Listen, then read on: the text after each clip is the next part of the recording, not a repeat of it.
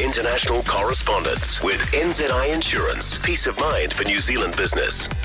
It is 5:45 Friday morning. Vincent McAviney from the UK is with us now. Vincent, first of all, we've got multiple people injured after this horrific knife attack in a French Alps area. Yeah, that's right. This happened earlier today in Lake Annecy in the southeast of France. A man who's been arrested now and detained, 31-year-old Syrian refugee who had claimed refuge in Sweden but recently moved to France, walked in casually to a children's playground where there were parents and children playing and started a stabbing spree. He stabbed 4 children, all believed to be under the age of 3. One is believed to be Danish and one is British. The other 2, I think, are French.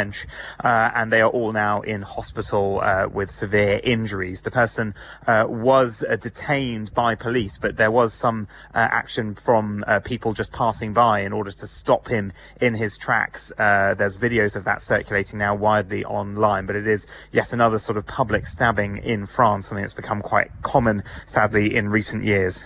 Yeah, very sad. And what about we've got a former Daily Mail royal editor who has taken to the stand. This is in the Prince Harry court case. Yeah, that's right. Prince Harry has wrapped up his testimony now, and this royal editor, who was from a period in the mid-90s through to 2007, has taken the stand, claiming that in regular times in the course of her work, Piers Morgan, the editor, who has always denied any knowledge of any phone hacking going on at the paper or any illegal means, that he would come and inject information into her stories. She said he didn't know how that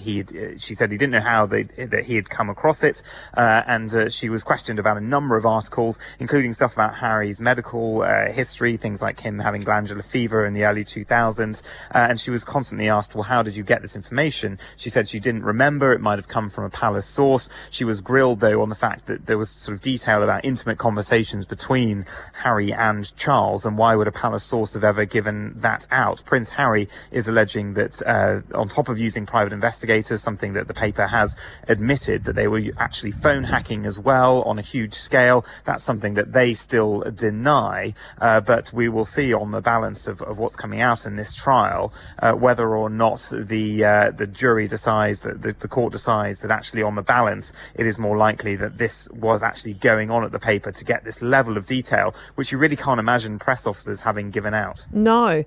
Vincent, thank you. Vincent McAviney out of the UK for us this morning.